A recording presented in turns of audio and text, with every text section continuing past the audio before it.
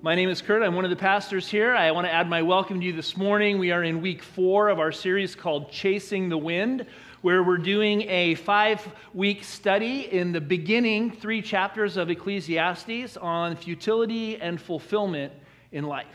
We completed chapter 2 last week, and there are study questions available for you online and through our church app if you would like to go deeper during the week with a small group or in your own devotional times.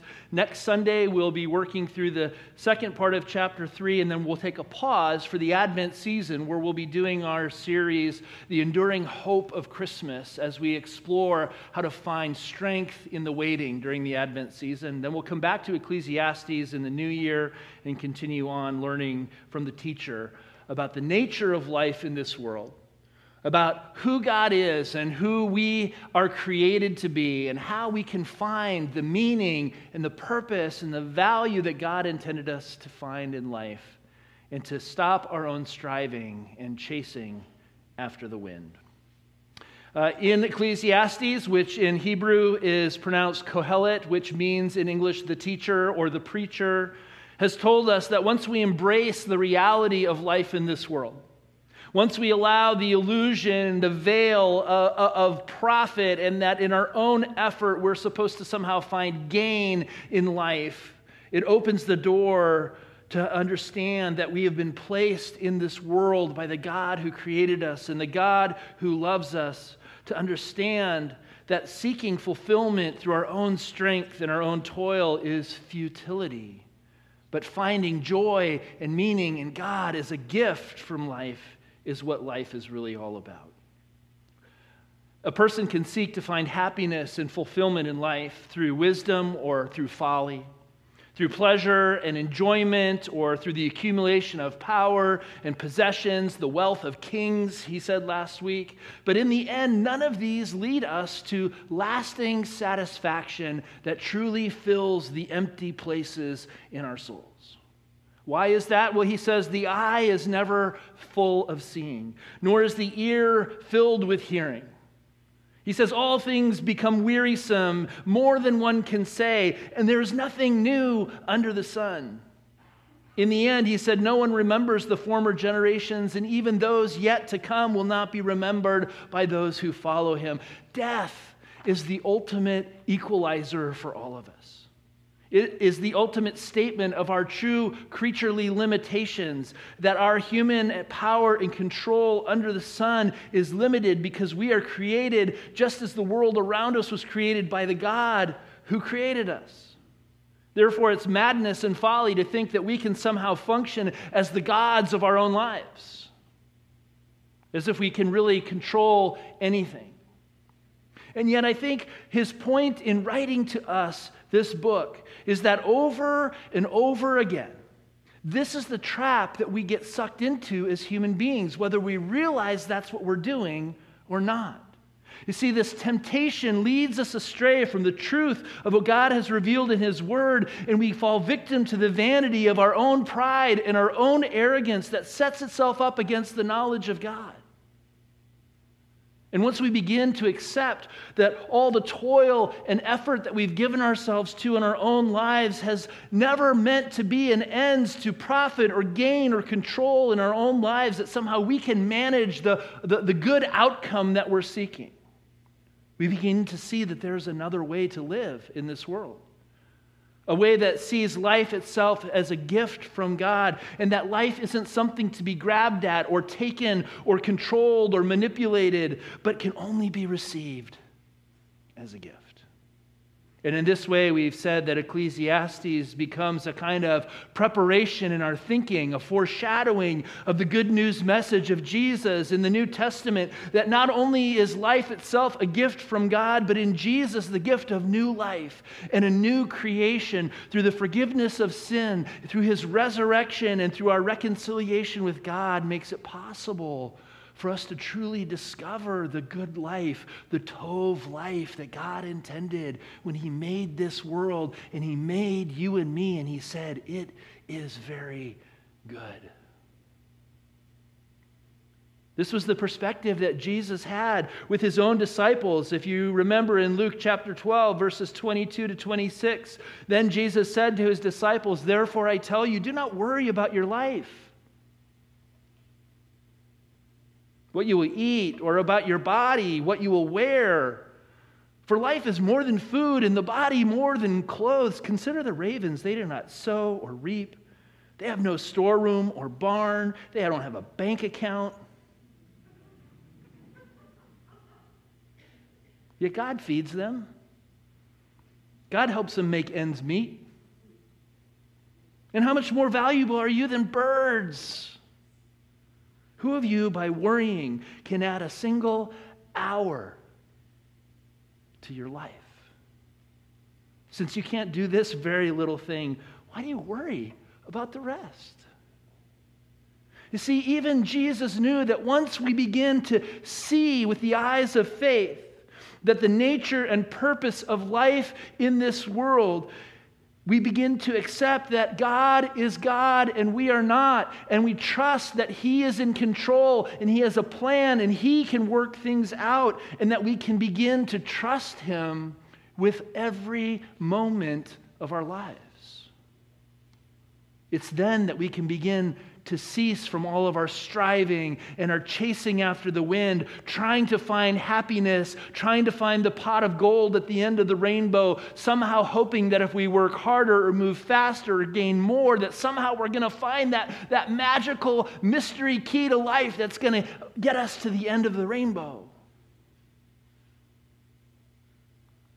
So this is the perspective that Kohelet's teaching continues to open up for us. He wants us to see our life and to see the world through the eyes of faith and with a new perspective of who God is and who we are as creatures in His world. And in verse 1 of chapter 3, he tells us that we can understand that there is a time for everything and a season for every activity under the heavens.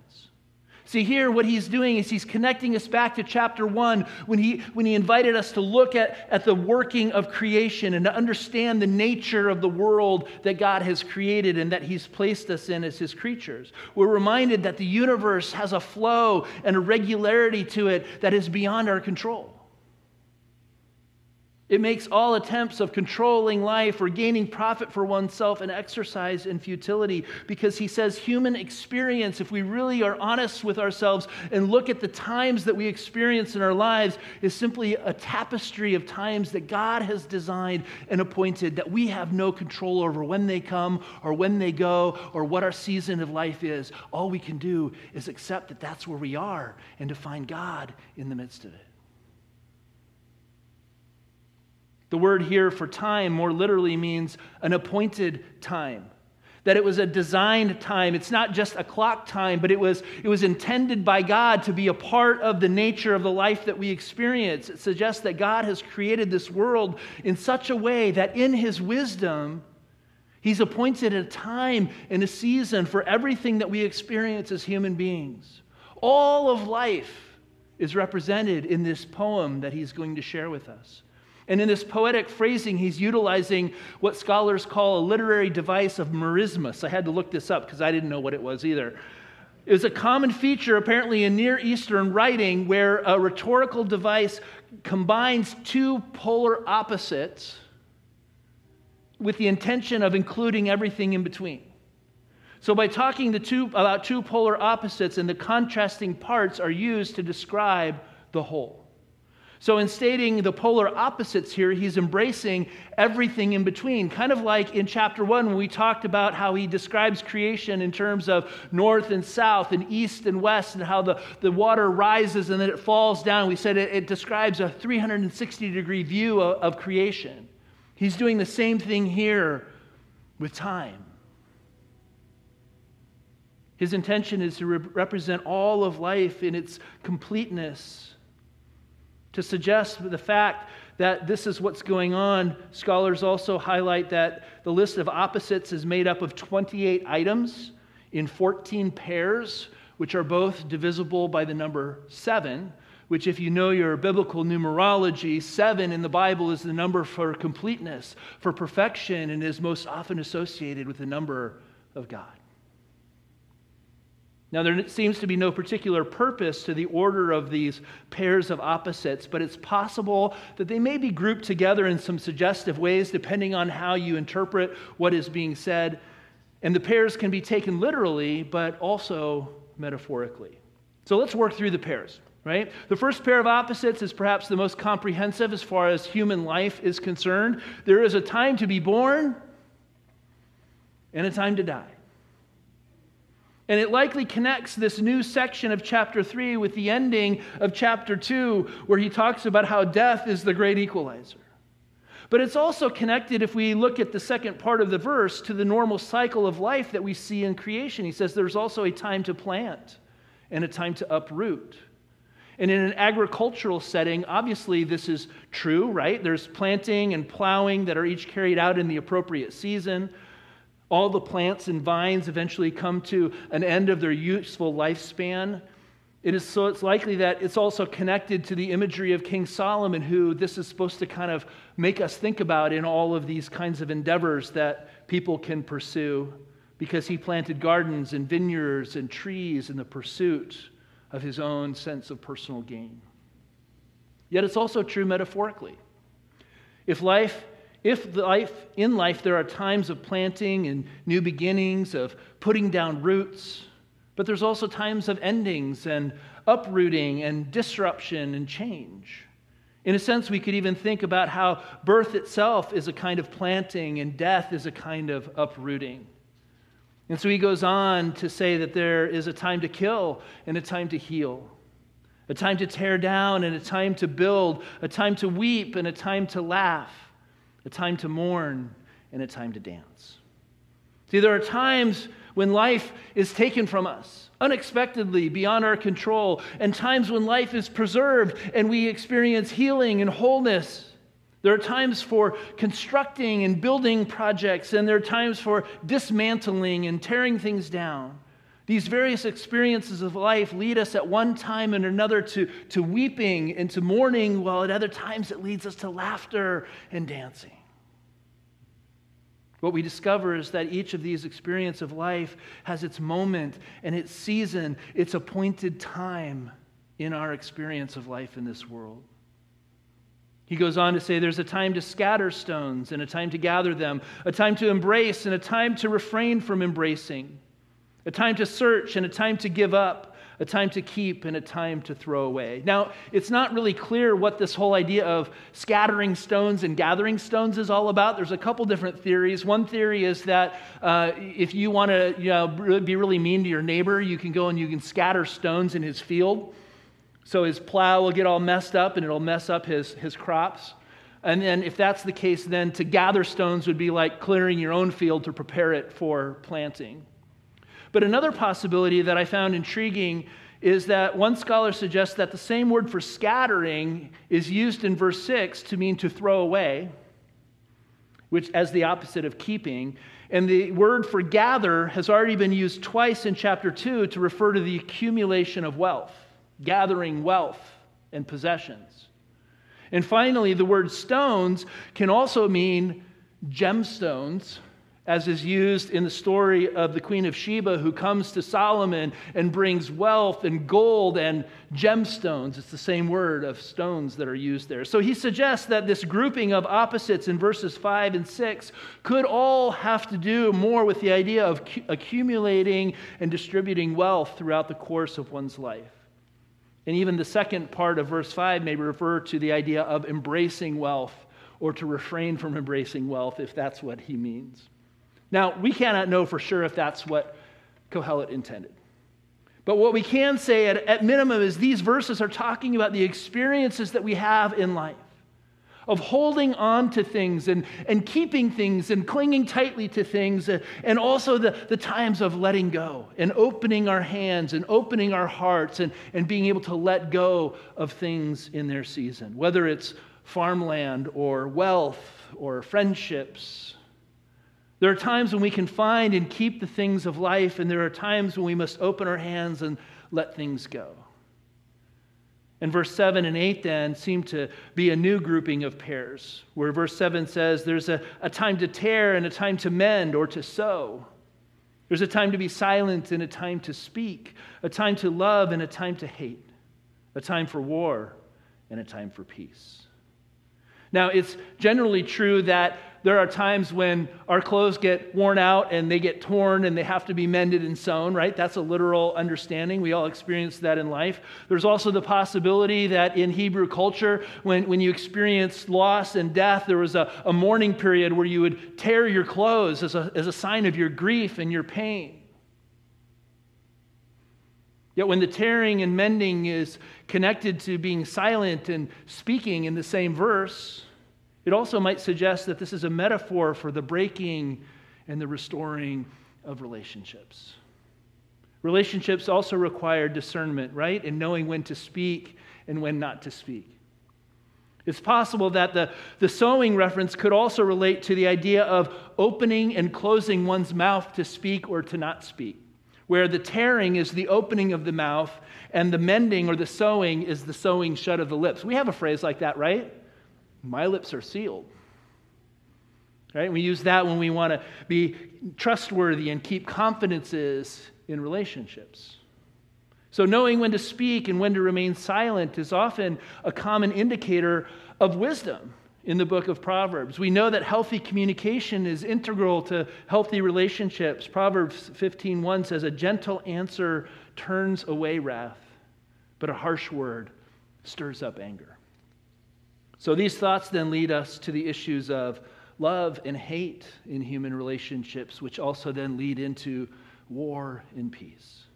In all of these pairs, in all of these times and seasons that he wants us to take in and to think about and to identify our own experience of life somewhere in these times and seasons, it's not the individual elements themselves that are important, but it's the elements taken together to understand that he's given us a description of all of life.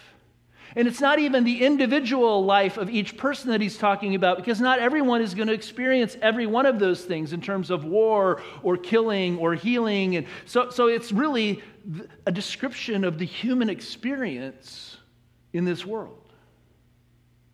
It's simply the acknowledgement of the kinds of things that make up our experience and the stuff of life under the sun. It's not even like commending all of these things as necessarily being good. It's simply what life is. So human life, when seen in this way, has a shape, has a regularity that matches the shape and the regularity of creation itself. And just as we can do nothing to change the design and the course of the created order, neither can we control or change the times and the seasons in which we find ourselves. Given this reality of life and the times and the seasons that have been appointed for us to experience, then the teacher turns to his primary question again in verse 9. Given this reality, given the nature of this world, what do workers gain from their toil?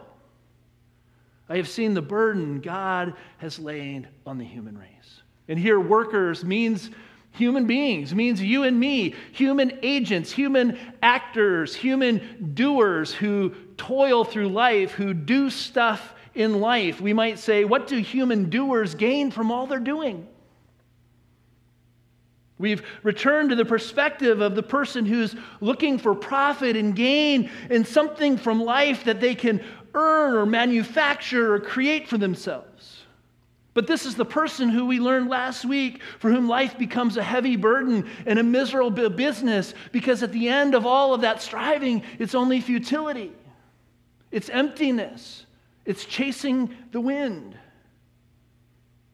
What's miserable about life of this kind is that it cannot be controlled or manipulated to produce the rewards that we hope for, that we seek. And in all of this, the main problem facing the human doer that Kohelet is trying to get us to pay attention to and to recognize and to acknowledge for our own sakes and for our own wisdom and our own understanding is that there is another doer.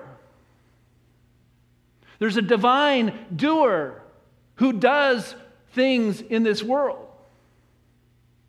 and whose actions are in fact the decisive doings that design and create and order the world that we live in and the life that you and I each experience. That's why in verse 11 he says, He has made everything beautiful in its time. Not aesthetically beautiful, but beautifully fitting, appropriate. He's designed it all to work together in His own way, in a design that He's chosen, so that it all somehow fits in harmony with His plans and His purposes. He's also set eternity in the human heart. Yet no one can fathom what God has done from beginning to end. You see, in the work of God in creating this world and in creating your life and my life, He made everything to be fitting in its time, to be useful for His purposes, to be able to fulfill the reason for why He created us to begin with. So given the context of verses 1 through 8 in the poem of all the opposites, he's not saying that everything is desirable or beautiful, but that God in His wisdom and God in His power knows that there's an elegance about how life has been designed to work, and that if we trust Him with our lives, He can bring about the times and the seasons that will fulfill His purpose for us as His creatures. As human beings, we can't fathom what God has done from the beginning to end. We want to. We have a sense that there's a greater meaning, there's a greater purpose to life in this world, right? We have this idea that there's an eternity out there, that chronological time and life between birth and death is not all there is. But to try and understand where God is in the midst of any given moment or any given season is harder for us to understand because we can't see the beginning from the end like God can. And so we can get lost in time. We can get lost in a moment, and we can believe that God isn't there, that God isn't in control, and somehow we need to take the reins back again, that somehow we need to take over and trust that maybe we can do it in our own strength. Even though we as human beings have eternity in our hearts and we have a knowledge of past and future, we still cannot discover the mystery to unlock control over our lives, to find the profit that we seek, to order our own fulfillment and happiness. Only God, who designed and made all things to fit together in their times and in their seasons, truly understands the purpose and the usefulness of each time and season, and is able to control them to produce what He desires. The kings of the world may think that they're in control of their own lives and other people's destiny, the popular, the famous, the ones who have all the wealth and the power, the people who meet in secret to plan the orders of governments may think that they have the power and control. When in fact, God is the only decisive actor in everything. Human beings may plan and plot and scheme. We learn in Psalm 2, which we don't have time to read this morning, but you can go back and read Psalm 2. But the plans of God are the ones that are fulfilled. And so it's not surprising then that human beings who seek to control the times and the seasons of our own lives in our quest to find gain and fulfillment from all our toil will only know frustration and disappointment and futility when somehow we think we have the ability to do that. But just as in chapter 2, he points us to the fact that there's an alternative way to live under the sun. There's a better way of being in this world. And that is to give up our quest for profit and personal gain and control of our own lives, and to reorient our lives towards the God who made us and the God who loves us. And now, all these years later, we can also say the God who sent His Son to save us. And so in verse 12 and 13, he says, I know that there's nothing better for people than to be happy and to do good while they live, to be tov, to be good in their own lives. That each of them may eat and drink and find satisfaction, find tov in all of their toil. This is the gift of God. And so it involves receiving and embracing the joy that comes from God when we recognize that life is His gift. Seeing the good in all of our toil, it means no matter what we give ourselves to or how hard life becomes or what goals we're striving for, we don't want to miss the gift of life in the now. Right? If we get stuck in the past and the wounds of our past, or we're striving for something in the future, we forget that the past is gone and the future doesn't exist and all we have is now. And as we said last week in a slightly different way, if you can't be satisfied with the now, you're not going to be satisfied when you get to the future.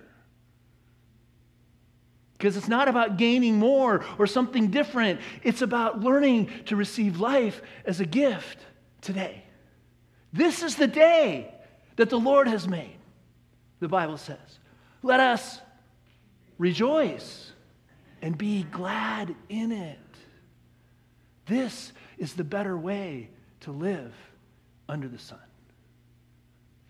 Here we also see that the good life or the Tov life involves being good. It's about doing good things as well.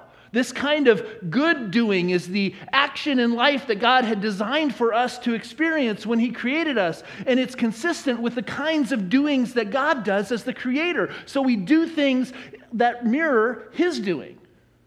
And this is the only kind of doing that makes sense in a world where it's God's actions that are decisive and not our own. In a world where His work is the only work that lasts forever, wouldn't we want to align ourselves with what He does so that what we do also gets caught up in His eternal plans? That would make sense, wouldn't it? His plans are incapable of being changed or resisted by human effort. What He says He will do and what He has done will last forever. So in verse 14, He says, I know that everything God does will endure forever.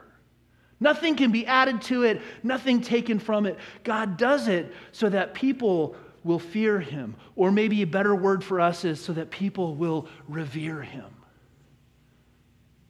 Yes, we need to respect who God is and have a healthy fear of who He is, but God's desire isn't for us to be afraid of Him. God's desire is for us to respect Him and to revere Him and to be in awe of His amazing grace and His love for us, and that He designed and created all of this to give us a place to live in relationship with Him and with one another.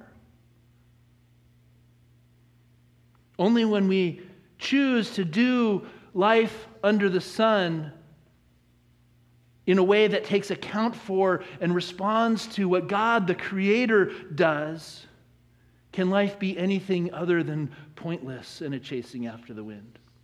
I love how one scholar put it. Ian Provan said, to strive and struggle for anything more than harmony with this reality is to act insanely and with utmost futility.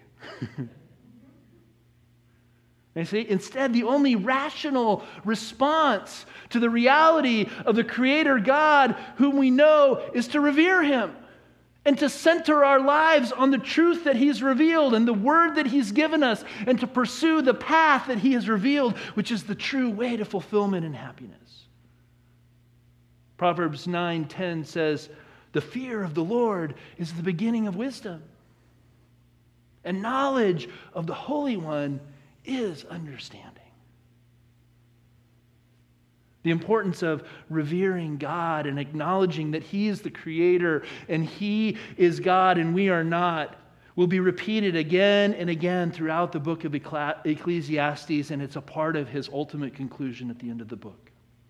But what we see here as we wrap up our section for today in verse 15 is that God alone is able to manage the times and to call all times and seasons to account. He says, whatever has already been, whatever will be has been before, and God will call the past to account.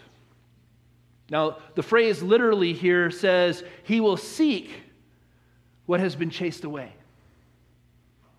The imagery is most likely drawn from shepherding in ancient Israel, with God seeking out the lost moments of past time, the injustices that have wounded us, the painful experiences that we wonder, how could a good God allow these things happen to good people? All of these past things that we feel are so unfair and unjust and cause us to doubt God. God says, I will redeem them. I will call them to account. I will bring them back, and you will find justice, and you will find peace, and you will find healing in the end.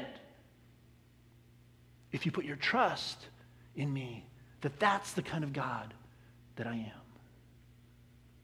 In the same manner that shepherds go in search of lost sheep, God says he will go and he will redeem the times of this world.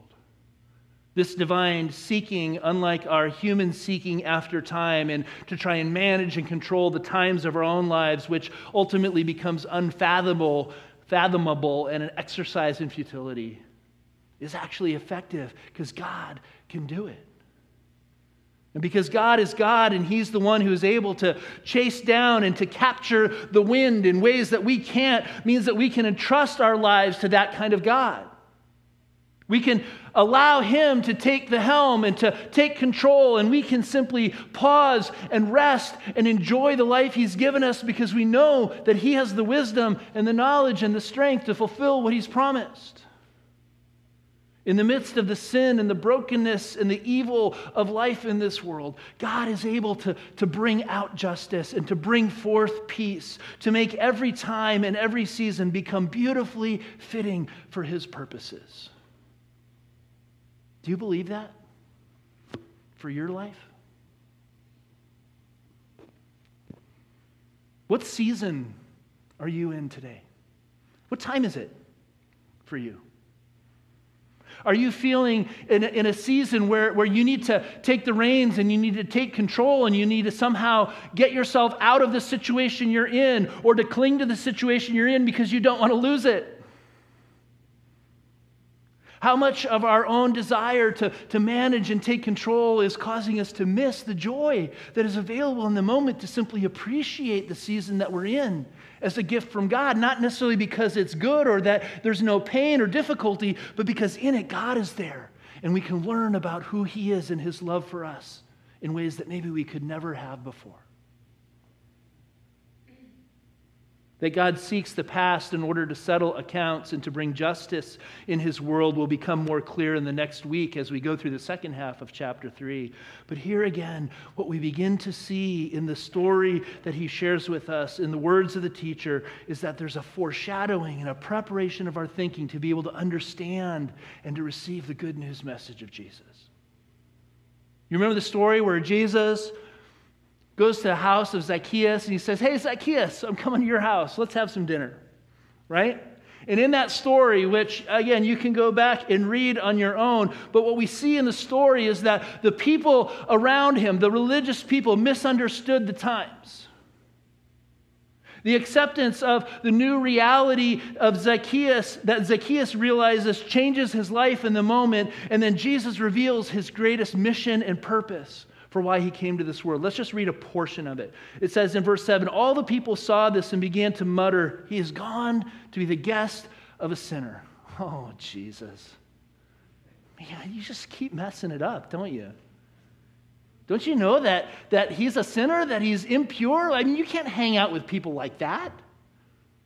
But Zacchaeus stood up and said to the Lord, "Look, Lord, here and now I give half of my possessions to the poor. If I have cheated anybody out of anything, I will pay back 4 times. He's given up his striving. He recognized it's not about accumulating the stuff. That's what he was about before. But now that he's met Jesus, he sees there's a better way of being in this world.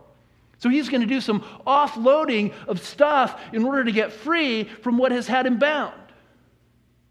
And Jesus said to him, "Today salvation has come to this house because this man too is the son of Abraham." And then we get in verse 10, Jesus' personal mission statement.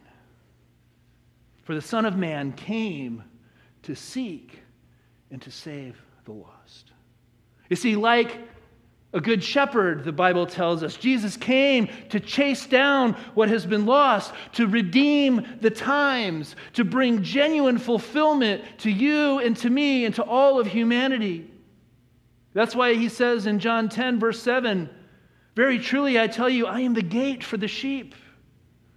All who have come before me are thieves and robbers, but the sheep have not listened to them.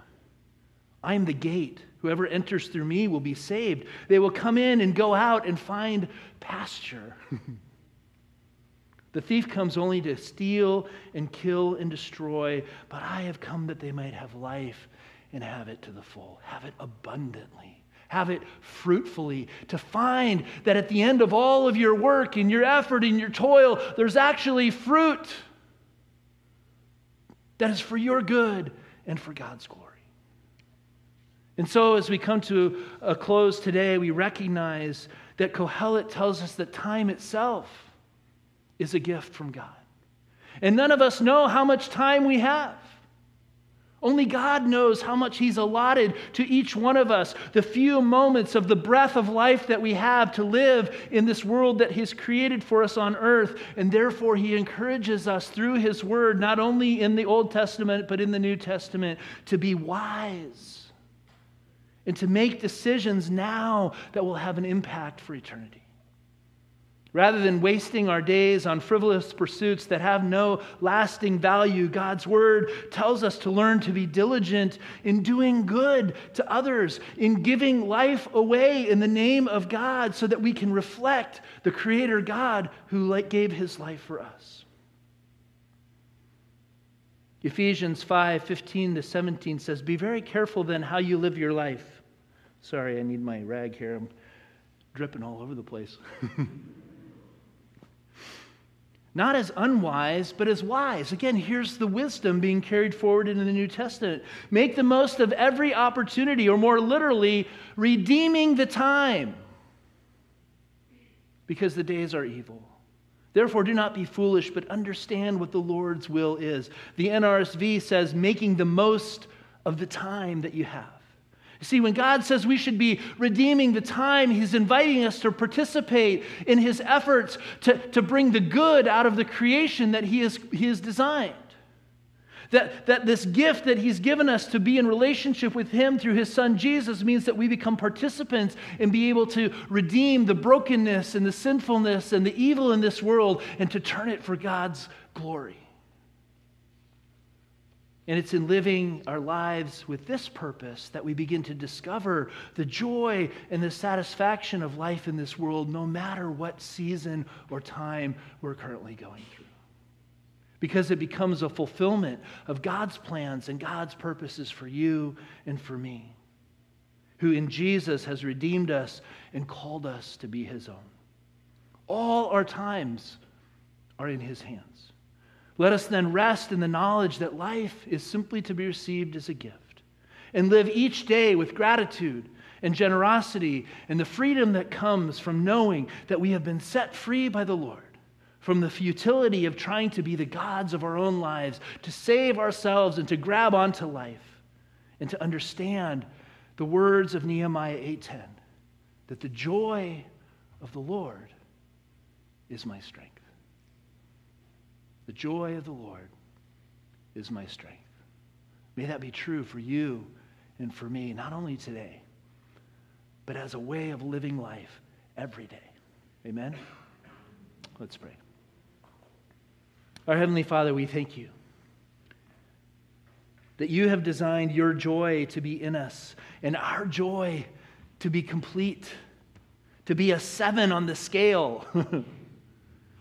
God, give us a passion in our hearts to want that joy, to want that fulfillment, to understand that that life is available to us as a gift, that we don't have to work at it, we don't have to earn it, we don't have to manufacture it, but You have offered it through us, through Your Son, Jesus, to simply receive Your mercy, Your grace, and Your presence in our lives, each moment and every day.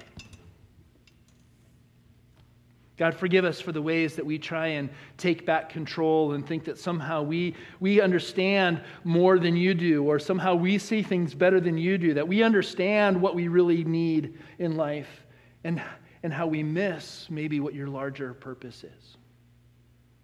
Give us the patience to live within the moments of time that You have for us, to not feel like we need to rush out of our current season, but to look and see if we can find You in it. And as we find You, God, speak Your words of peace and comfort and love. We thank You through Jesus Christ our Lord, in whose name we pray. Amen.